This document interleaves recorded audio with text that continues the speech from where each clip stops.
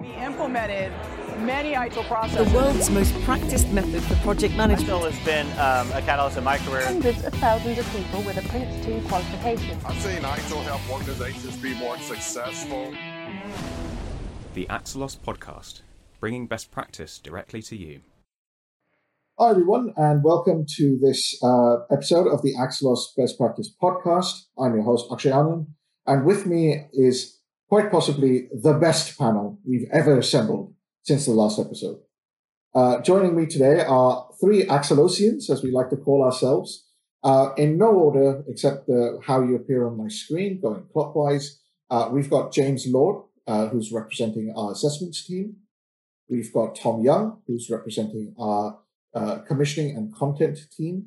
And last but certainly not least, we have the lovely Rashida Chekhov, who is representing, is it Chekhov? Is it Chekhov?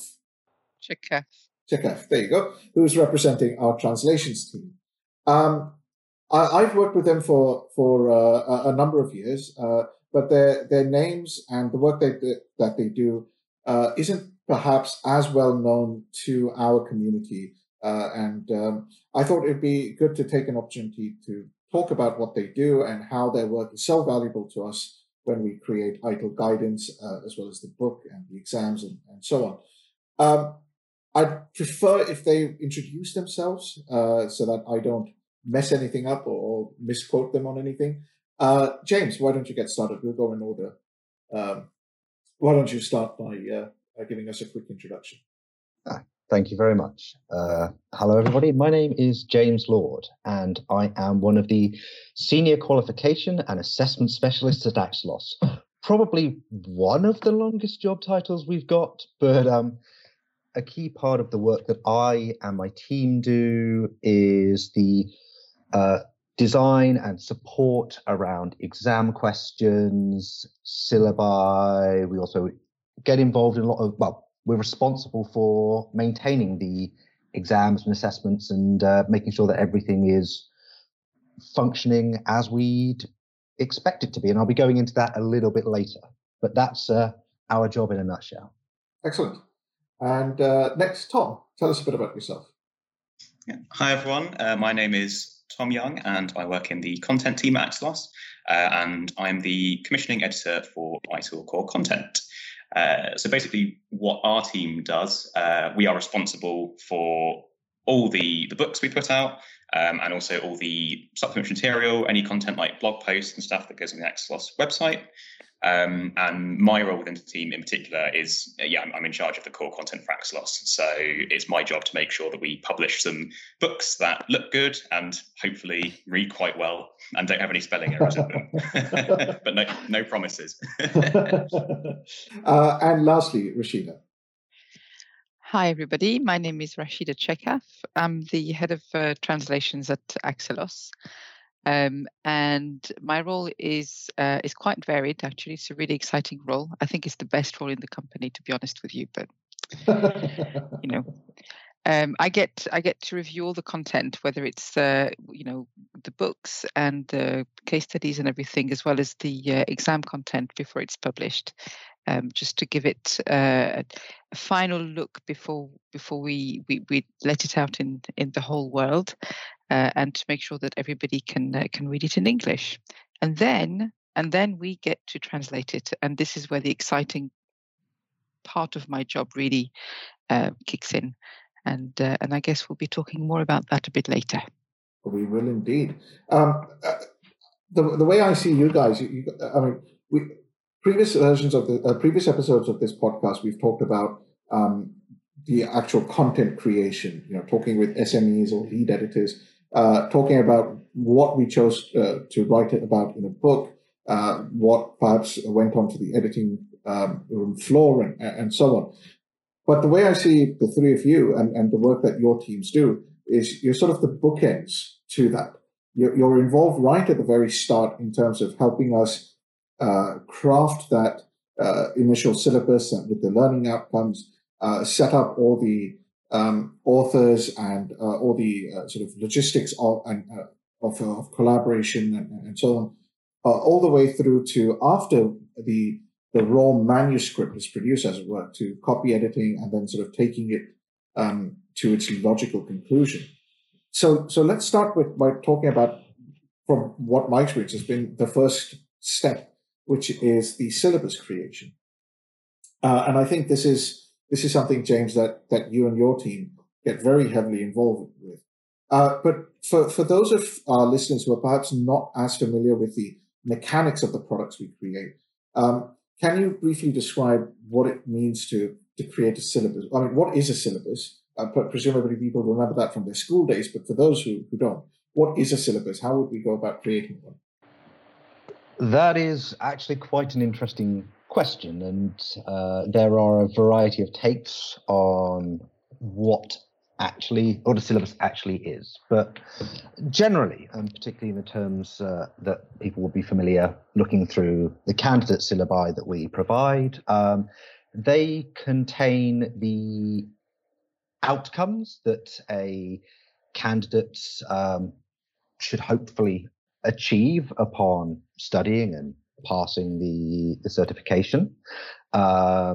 Ours also include the criterion against which the candidate will be assessed.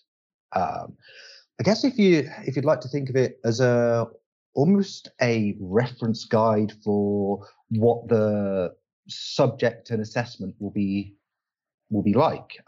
In there, you'll find an overview as to what the purpose of this qualification is, who it's designed for, and the kind of information that you need to, at a candidate level, support you studying. Like, what kind of questions am I going to be presented with, and where in whatever text will I find appropriate things to support me?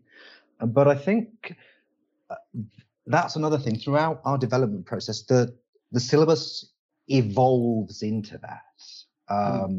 What we start at with these early stages, if you don't mind me going on to that, we will start with some very broad learning outcomes that are developed by the sort of whatever architectural team is in place for a product. They will set out, working with our product management team, getting all the appropriate feedback to decide what's the main part of this qualification or whatever. What's it going to teach our candidates? And they'll draw out some high level objectives, like at a high level, I want my candidates to understand the ITIL guiding principles, for example. And then we will work with them, and this is where our team comes in and goes, okay, you want the candidate to be able to do that. That's one of the outcomes that you want. Here's how we might assess that. For example, part of that is going to be, we'll probably test a candidate's ability to recall the definitions of the guiding principle, or recall the purposes of the guiding principles. So that's part of what that learning outcome will be, and that will inform future discussions, because that in itself will then, once the writing side of things are underway, inform what we would expect to see within the book. So it's this kind of interesting back and forth. It's certainly a very collaborative exercise. That's what I've observed all the way throughout. Absolutely. And it kind of has to be, because obviously the assessment and the product are very heavily interlinked. And a key part of what we do is going back to the people who put together the initial learning outcomes and say, you've said the candidate needs to be able, we want the candidate to be able to evaluate something. And then it's our job to go back and say, okay, well, this is the kind of thing that we're then going to need to test on. Is this what you had in mind? Or when you say evaluate, do you actually mean this? And I'll go into that a little bit. Well, actually, it kind of neatly dovetails into kind of the next section, because quite a lot of what we do at the initial stage is to look at the prospective Bloom's level of the assessment criterion and the learning outcome. So Bloom's level is an interesting thing. I mean, it was a completely new concept to me when I joined Axelos, and I think most of our candidates might see it on the sort of publicly published syllabus, on the public version of the syllabus. If you're a trainer, certainly you need to understand the differences so you can help your students learn better or to be able to pass the assessment. But for the majority of our community, I think it makes sense if we could also provide them with a brief description of what these levels are that we're testing, so that they have a better appreciation of what to expect in one of our assessments. Okie dokie. Well, so as I recall, ITIL4 Foundation was set at a Bloom's level 1 and a Bloom's level 2. So what if somebody said that, what exactly does that mean? Well, I guess it's easy to kind of just start from a very high level, Bloom's levels and our interpretation of them. Loosely speaking, although you can go and have a look at the work of Benjamin Bloom if you want more detail on this, the Bloom's level is a way of classifying the cognitive tasks in level of, call it difficulty for ease's sake, that start off with very basic cognitive tasks. For example, Bloom's level 1 would be a recall task would be an example of that. What's the capital of England? London. That's an example of a very basic Bloom's level 1. It's recalling a fact that you've learned. So for our ITIL listeners, it would be, what's the definition of an incident? Exactly. That would be that's classic sort of Bloom's level 1. And Bloom's level 2 is more in the descriptive side of it's about description and understanding. It's not just recalling a fact or definition word perfectly, but questions may be, and this doesn't apply so much to our ITIL exams, but can you describe a feature of the sea, for example? It's from a list of things, it's salty or something along that line. It's not the best example, but it's not just straight recall. It's having to think about a concept and showing that you understand it to a degree. So an example of a Bloom's level 2 question might be something like, which of the following practices helps organizations do X? And then you've got A, B, C, and D as options. So you need to understand what that practice is all about in order to pick the correct one. That's a key thing just to point out, as with all things in assessment, Bloom's levels have been revised, adapted with different interpretations over the years. For that small amount of our population that are familiar with Bloom's levels in more detail, we use the Anderson and Krathwohl 2001 revision, which actually differs from the original work of Benjamin Bloom slightly. It's an important distinction because occasionally we do get some people querying that the exact positioning of things within the Bloom's level, and it's important from the assessment team that our entire team has a common understanding, a common vocabulary that we use, and so that's how we make sure that we are consistent. Sure. So for Foundation, it seems like the focus of how we develop the syllabus and the exam is we want to test if people are able to recall a definition or understand a particular term or a concept or something similar. How would the next levels of ITIL differ? The managing professional, for example, the 4 modules there, are they tougher or a heavier cognitive load, I guess is the technical term? How would you describe that to? Well, the managing professional modules, currently CDS, DPI, HVIT, and DSV, are pitched at Bloom's level 2 and 3. And one of the things about like Bloom's levels is they build on each. You see them as building blocks. They build on each other. And so the next step from understanding is application, applying the concept that you understand to a new or particular situation.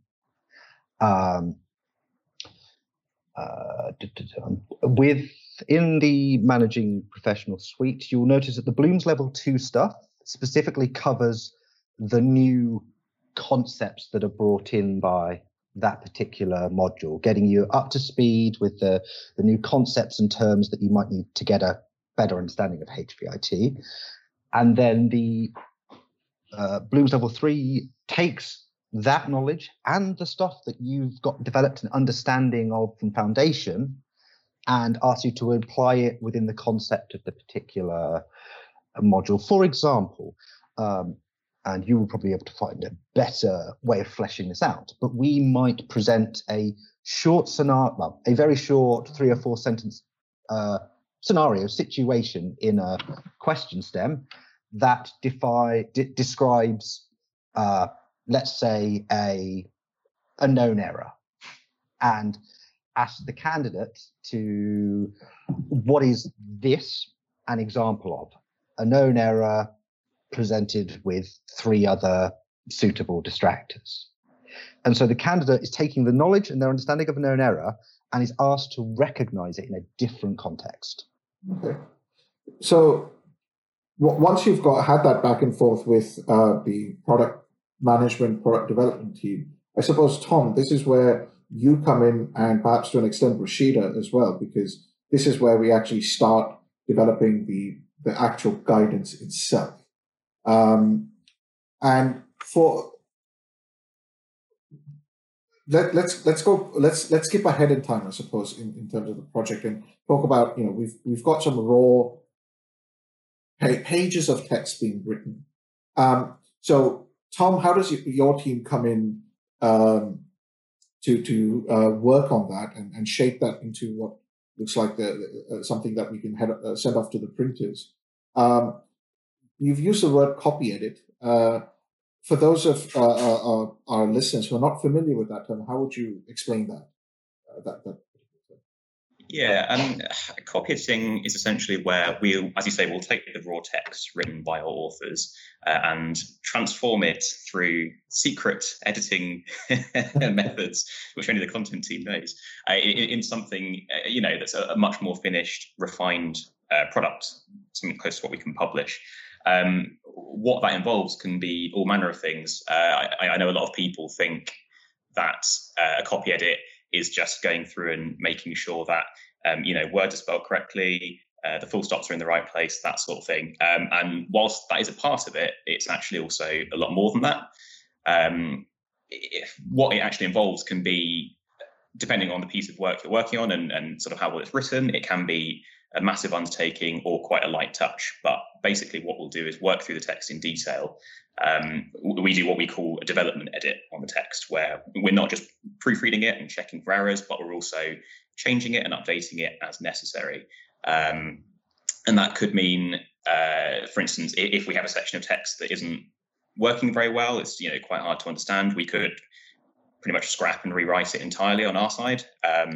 It could mean that we are reordering sections of the book, which has happened before, where late in the process you're reading through it and you just feel that the order of certain chapters just doesn't work, or the structure of the book is just a bit hard to follow, or perhaps you realize that a concept that's introduced quite late in the book actually needs to be introduced much earlier, to make sure that the subsequent chapters of the book make sense and can be understood properly. So right. it could involve quite large scale changes even up to that point where we're reordering sections of the book.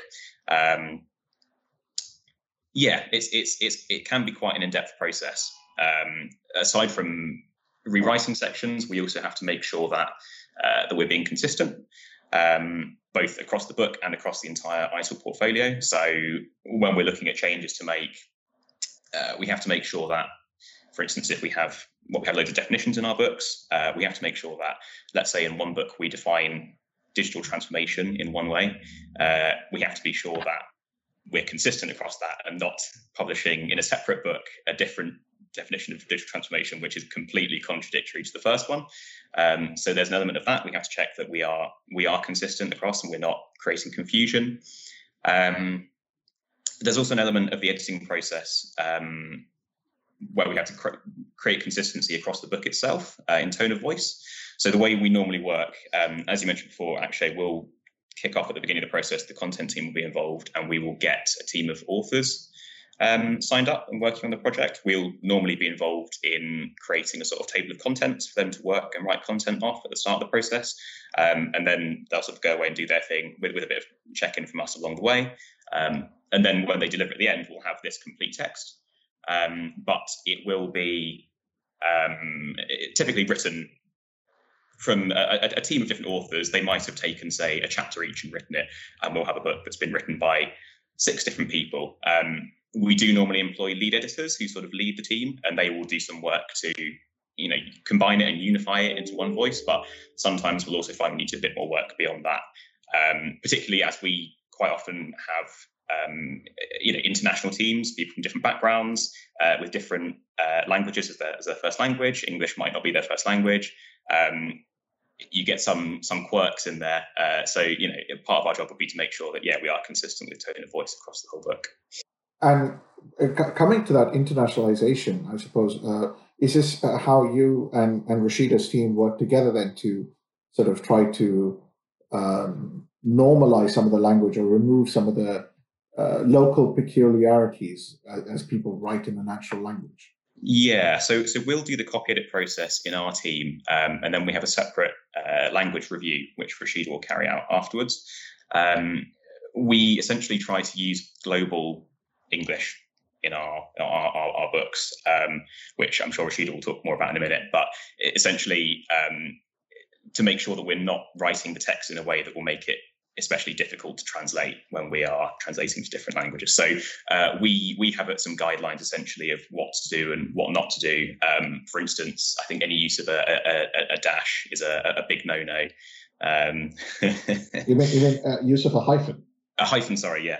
Okay. No, sorry, like a... No, hyphens are fine. It's M dashes that I don't like. It creates some issues with translation. So if we try to leave any of those in, then we'll get a slap on the wrist from Rashida. So we have certain guidelines that we follow, and as we're going through, we will initially attempt to edit to those guidelines, and then there's a separate language review from Rashida afterwards, where she'll go through and with her much more attuned eye pick up on things that we've missed. Fair enough. I mean, I'm sure at this point our listeners are probably a bit curious for examples of things that we might have changed, small phrases that we might have replaced. Do any sort of come to mind that you can offer up as an example?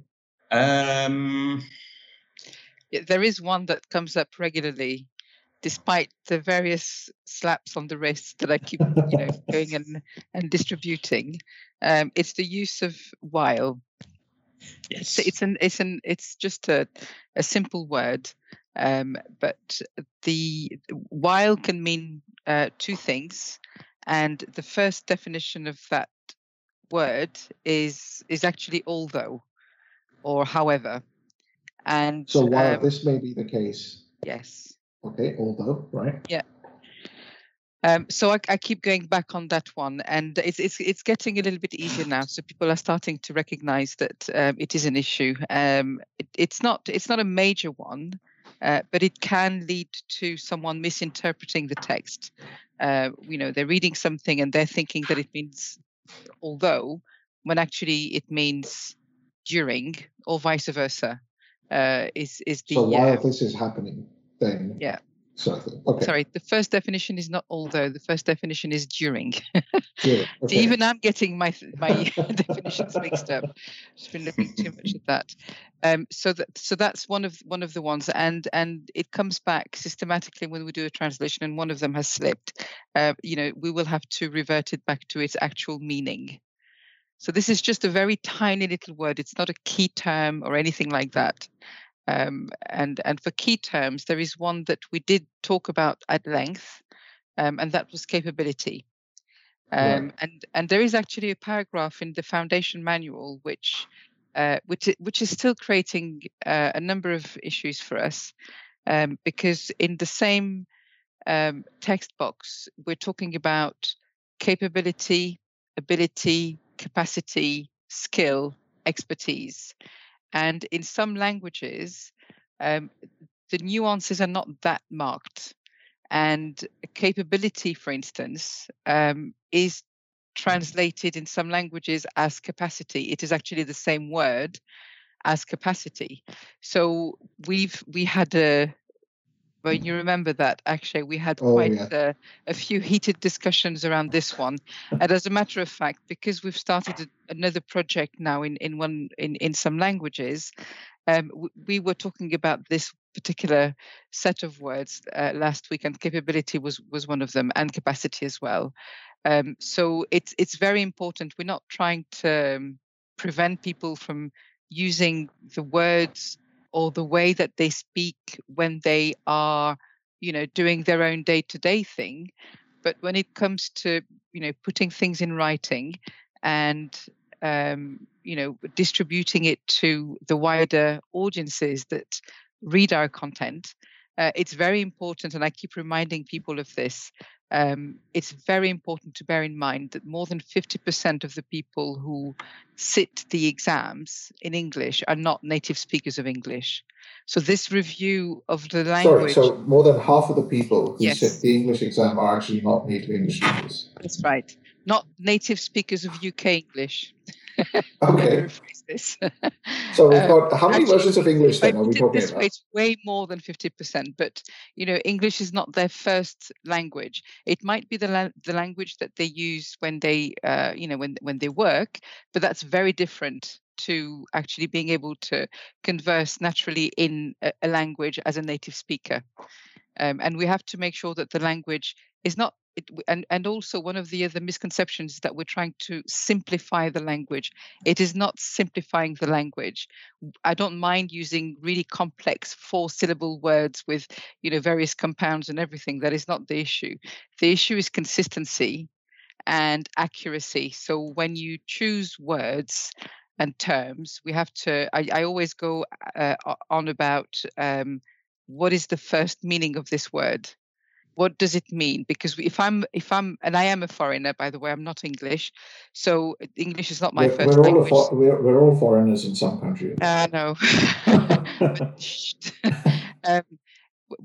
If I look up a definition of a term, the first definition is the one that I will be thinking about, even if I know that that's not necessarily the right one. So it will take me maybe 2 or 3 times. Reading a full sentence. And actually, if I have to read it 2 or 3 times, then it should be changed. Because I'm familiar with the content. So if I can't get it the first time, then, more work needs to be done to it. And I suppose that then goes back up the loop. So back to Tom and his team, and possibly even back to James and the assessment team, if there's something that's so fundamentally... That's such a fundamental change that we actually need to reflect it in the syllabus. For example, capability. I think that perhaps there was some very early version of the ITIL 4 Foundation syllabus that used the word capability, and we had to go all the way back to make sure that we were consistently changing everything to practices and reflecting that change all the way throughout. But apart from the raw manuscript, Rashida, does your team work on translating other materials for our community? And is there a difference in the work that you have to do when translating something else? Yes, the content is complex in the sense that from a language perspective, we have to consider consistency. And then we have to also consider consistency in the languages that we translate into.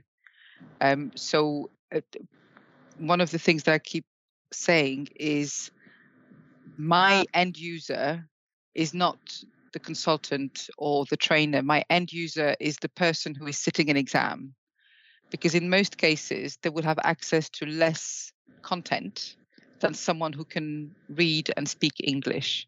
So the content that we translate has to be as accurate as possible, as consistent as possible, and as much as possible be supporting that person to have the same,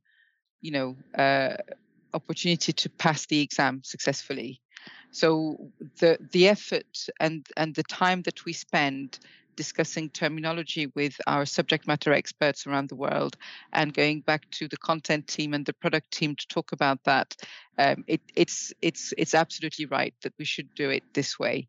But when we translate things, if we translated blog posts, or when we translate, for instance, some case studies or some white papers or some of the marketing content that we put out there, we don't apply. I mean, we do, but not to the same level of precision and also review process.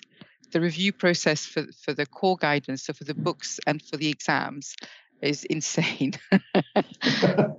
But having said that, insane in a good way. It is, yes, it is insane in a good way. Having said that, it's very easy sometimes for people to look at it and spot something and come back and say, there is a mistake here.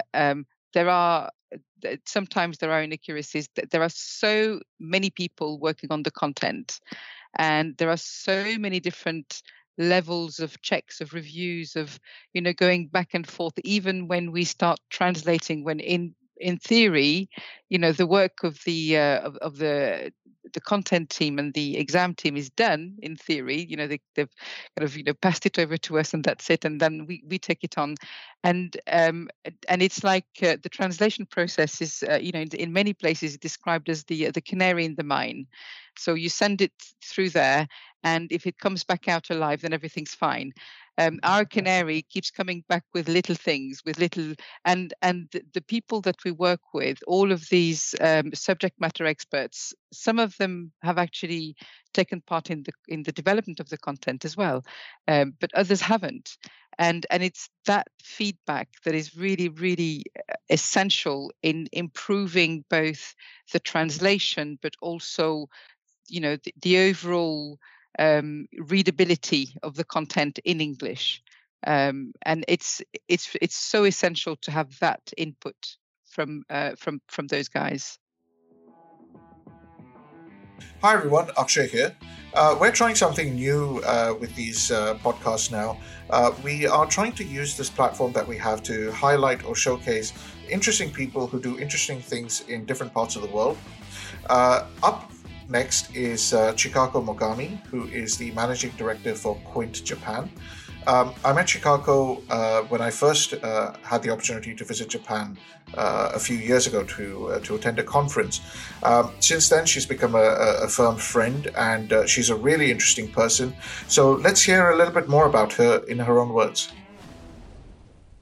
I'm Chikako Mogami, living in Tokyo, Japan, and I'm working for Quint, and I'm a directing manager of Quint Japan. I'm basically delivering the training of ITIL and Lean IT, and in coming days, Agile and DevOps. I started this job around 10 years ago. Before that, I worked for a Japanese domestic company as a system engineer. And after that, I joined Quint. Now I'm a mainly trainer and consultant and sales and marketing and country manager, and also do back office and cleaning up the office. The challenges. When I was around 22 years old, when I was system engineer, I was working in a very stressful environment. So many stresses, the problems I had, but I couldn't find out how to solve that. One day I hit upon a very good idea. This is the basic of what I'm doing these days to reduce my stress. That is that when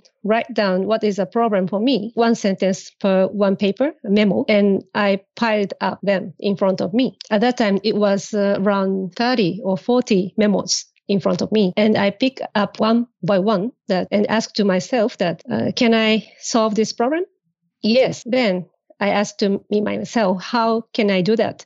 And when I find out my solution, then I put that memo on my right-hand side. The next memo, when I read and ask to myself, can I solve this problem? And if my answer is no, because I have no money to solve this, or that this is a job of my manager or my boss, or if the environment completely changed, only when the environment completely changed, it will be solved, but not enough at this moment. Then I put that memo into my left-hand side, and I did through these things for 40 memos. And the memos on my right-hand side is the problems I could solve by myself. And the memos on the left-hand side is the things I cannot solve by myself. So I should give up. Then no memos in front of me. That means I'm not facing to the problem. So that is my way to reduce my stress. And I'm keeping that in even these days. That is a kind of challenges and highlights. Some other recommendation is I'm doing, when I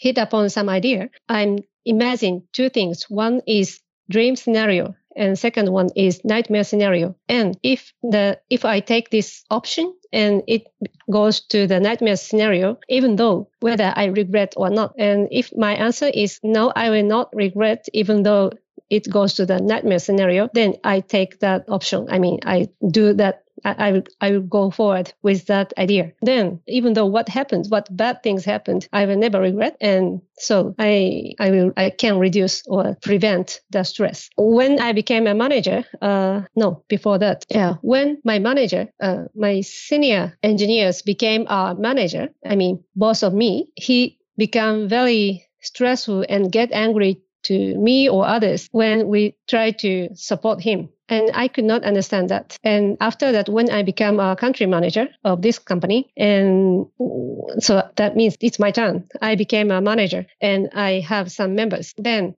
when the members advise to me, then I feel that it's very fearable. I mean, they are pointed me out. I mean, they are criticizing to me. But it was not.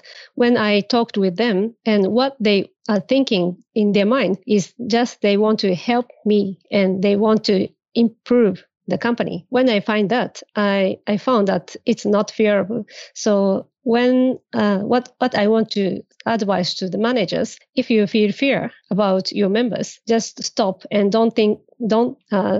just please talk with them. And let's talk about what they want to do. Then maybe most of them they don't want to attack to you, but they want to improve the situation. One of the reasons I joined Quint is I want to share the way of thinking of ITIL to the Japanese IT people. And as I said, that I was a very stressful environment when I was the system engineer. And one of the reasons is they didn't have, or I didn't have the service management perspective at that time. We were working only a kind of project management or just doing the project. When I learned the ITIL for the first time, I found out that this is one of the methods for IT people to change their world. And now last year I wrote a book that the very first step for ITIL, and it's not talking about ITIL. It's talking about the service management or how we can work or how we should live this life. So this is very basic point I want to share with our people, that set a goal and understand by myself that the purpose of our life or of our work. Then we can improve our life or work better and better. I think the very concept or very fundamental thing is we can learn from the ITIL. So if you want to talk with me further about the ITIL or these kind of things, please contact to the Quint, www.quintgroup.com. If you had the opportunity, then Rashida, to give some tips to maybe a non-native English speaker who happens to be reading one of our books, or to a person who reads and writes and speaks another language reading one of our translated books, is there any tips, not necessarily tricks, but any tips that you would offer, or pointers that you would offer so that they can better absorb that information? I mean, I don't think you can expect somebody to have, the Japanese version of ITIL for Foundation next to an English version of the same book and comparing the words side by side to make sure that it all lines up and it's consistent and so on. But do you have any sort of tips or suggestions to offer to people reading who hopefully also understand English? Because let's face it, this podcast is not being translated into any other language. It's going out in English. So someone who might be listening to this. Yeah, there is. I wouldn't. I mean, read the English content by all means. It's really good. It is really good. But for someone anyone, whether English is their first language or not, I would start with the glossary. Because there are a lot of misconceptions about the definition of the terms or what they mean. And actually capability and practices is one of them. Another one that I keep actually there are a number of ones. There's the RACI table, so the roles and responsibilities, or the accountability, responsibility, etc. This is a really tricky one. Another one is problem and issue and risk. And people come back with sometimes feedback on how those words are translated or how they are used in a certain context. And sometimes it's just a simple case of going back and saying, in ITIL, risk is used as blah, blah, blah, blah, blah. Or in ITIL, problem means blah, blah, blah, blah, blah. Or accountable means this. It doesn't mean you're going to go to jail. It just means that within that particular project or that particular scenario, you are the ultimate responsible for this. So there isn't a kind of legal accountability unless it's a requirement from your company. But this is what I would say.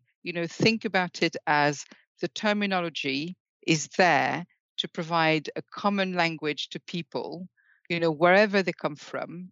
And that's why we have a glossary with definitions for those words.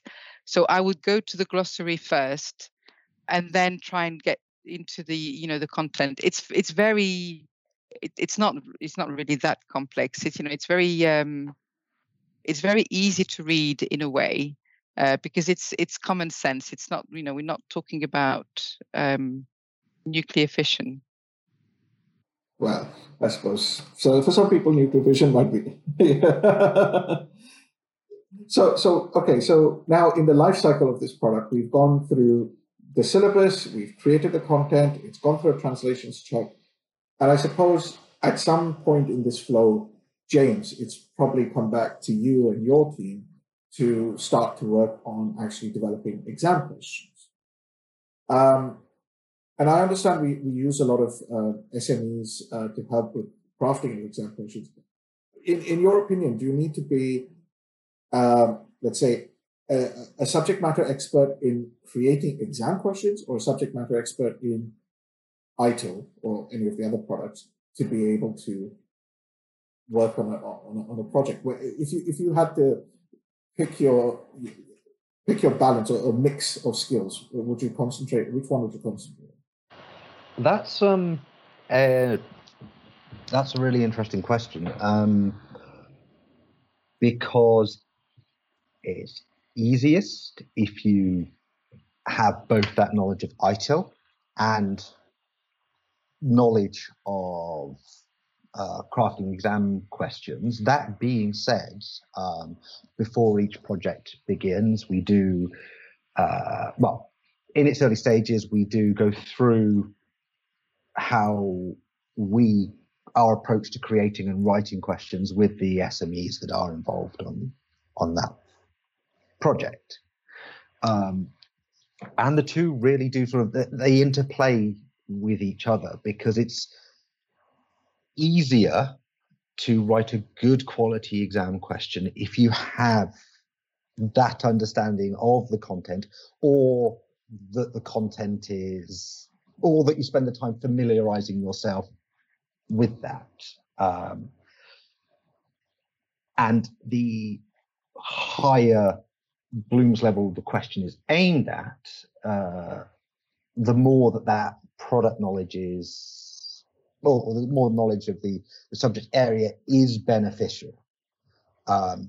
Because as an SME, writing an exam question, you need to give consideration because, as people will be familiar with, most of our exams are multiple choice questions in some form or another, and part of effective assessment is providing credible wrong answers that are still wrong answers, and that is a skill in itself. But it is easier, as you will know from having worked with us, Akshay, if you know the product and you don't accidentally provide a distractor that could, in theory, be considered partially correct. What James, so for those of you who don't know, what James is trying to obliquely refer to is the hours that he spent locked in a workshop or an exam review session with Roman and myself, where we will be going at each other like hammer and tongs, trying to discuss whether or not to change a question stem or one word in a question or an answer. And we'll come out after an hour with absolutely no clear direction whatsoever. And we've just spent the last 1 hour having a wonderful SME type discussion. And he's just sitting there rolling his eyes, wondering when we'll get on with things. So I think that's what he was trying to refer to. But no, exam questions is definitely as much an art as it is a science. And at some point, I presume that the content itself needs to go through reviews. The exam question needs to be tested. We have to test the quality of the translations and so on. Is it one of the three of you who generally takes a lead with those sort of review activities, or is it sort of split back into your respective domains? What comes first? I'd say, at least from my side, we tend to split and have separate reviews, but then we'll feed back into each other. So certainly when we're developing the content, the rationales that the assessment team has for their questions will be text that actually comes directly from the books, which has on several occasions created a bit of a headache for us, or a massive headache, I should say, because as we're trying to develop these simultaneously, we're also trying to edit the work. And if a rationale has been used from a piece of text before it's been fine-tuned by our team, it might be in one of James's lists of rationales. We'll take a look at it and go, oh my God, who wrote that, and why have you done this? And just sort of want to completely change the entire sentence. So certainly from our side, as we're doing, as I said, we have the copy edit, and then there are several other sort of checks and reviews. Once we've done the copy edit, there's a sort of separate smaller copy edit from our publishing partner, TSO. We also have a proofreading process which comes in a bit later, which is for more minor changes. And throughout that process as well, we'll also run the text by yourself, Akshay, and Roman to review. So at any of those points, changes can be introduced. Normally on our side, the way we'll do that is we try to maintain a list of all the rationales in the book, anything that would have a knock-on effect on the assessment team. And if something comes up, we'll then feed back to you guys, and hopefully not have destroyed your questions too much. From the assessment side of things, obviously we do a lot of responding to changes that may or may not come about, but a key part of our review is the testing of our exam questions, usually in some form of beta session where we are able to put our questions before a sample of our audience and see how they perform, and that, as well as getting their feedback verbally on what they thought of questions and sample papers, we also can look at the statistics and see, okay, this question is performing in this particular manner. What does that mean? And do we need to respond or amend that question before it goes into live? And that's kind of the point at which we generate our feedback, that we kind of feed back into Tom as required. But it can sort of vary. We also have much like Tom, a sort of proofreading processes that we go through. And we are incredibly grateful to Rashida and her team, who actually review all of the questions that we have produced to see how translatable they are, and B, whether there's any scope for misunderstanding. So we have in the past been one of those guilty parties that may have left the occasional while in. Sure. I know that, so this, for those who don't know, the exams team brought me in to help proofread and review some of the questions as they were being developed at some point last year. And they asked me to have a go at writing some of my own exam questions. And I definitely know that there were a lot of, Rashida's not going to like that type of comments as we went through some of the reviews. Even something as simple as how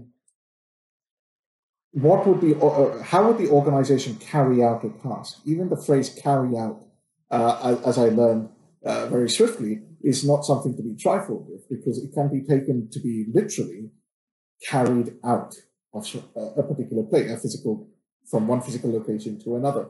And I remember, going back and forth suggesting carry out, no. Would execute work? No, because it means that you could actually be executing someone.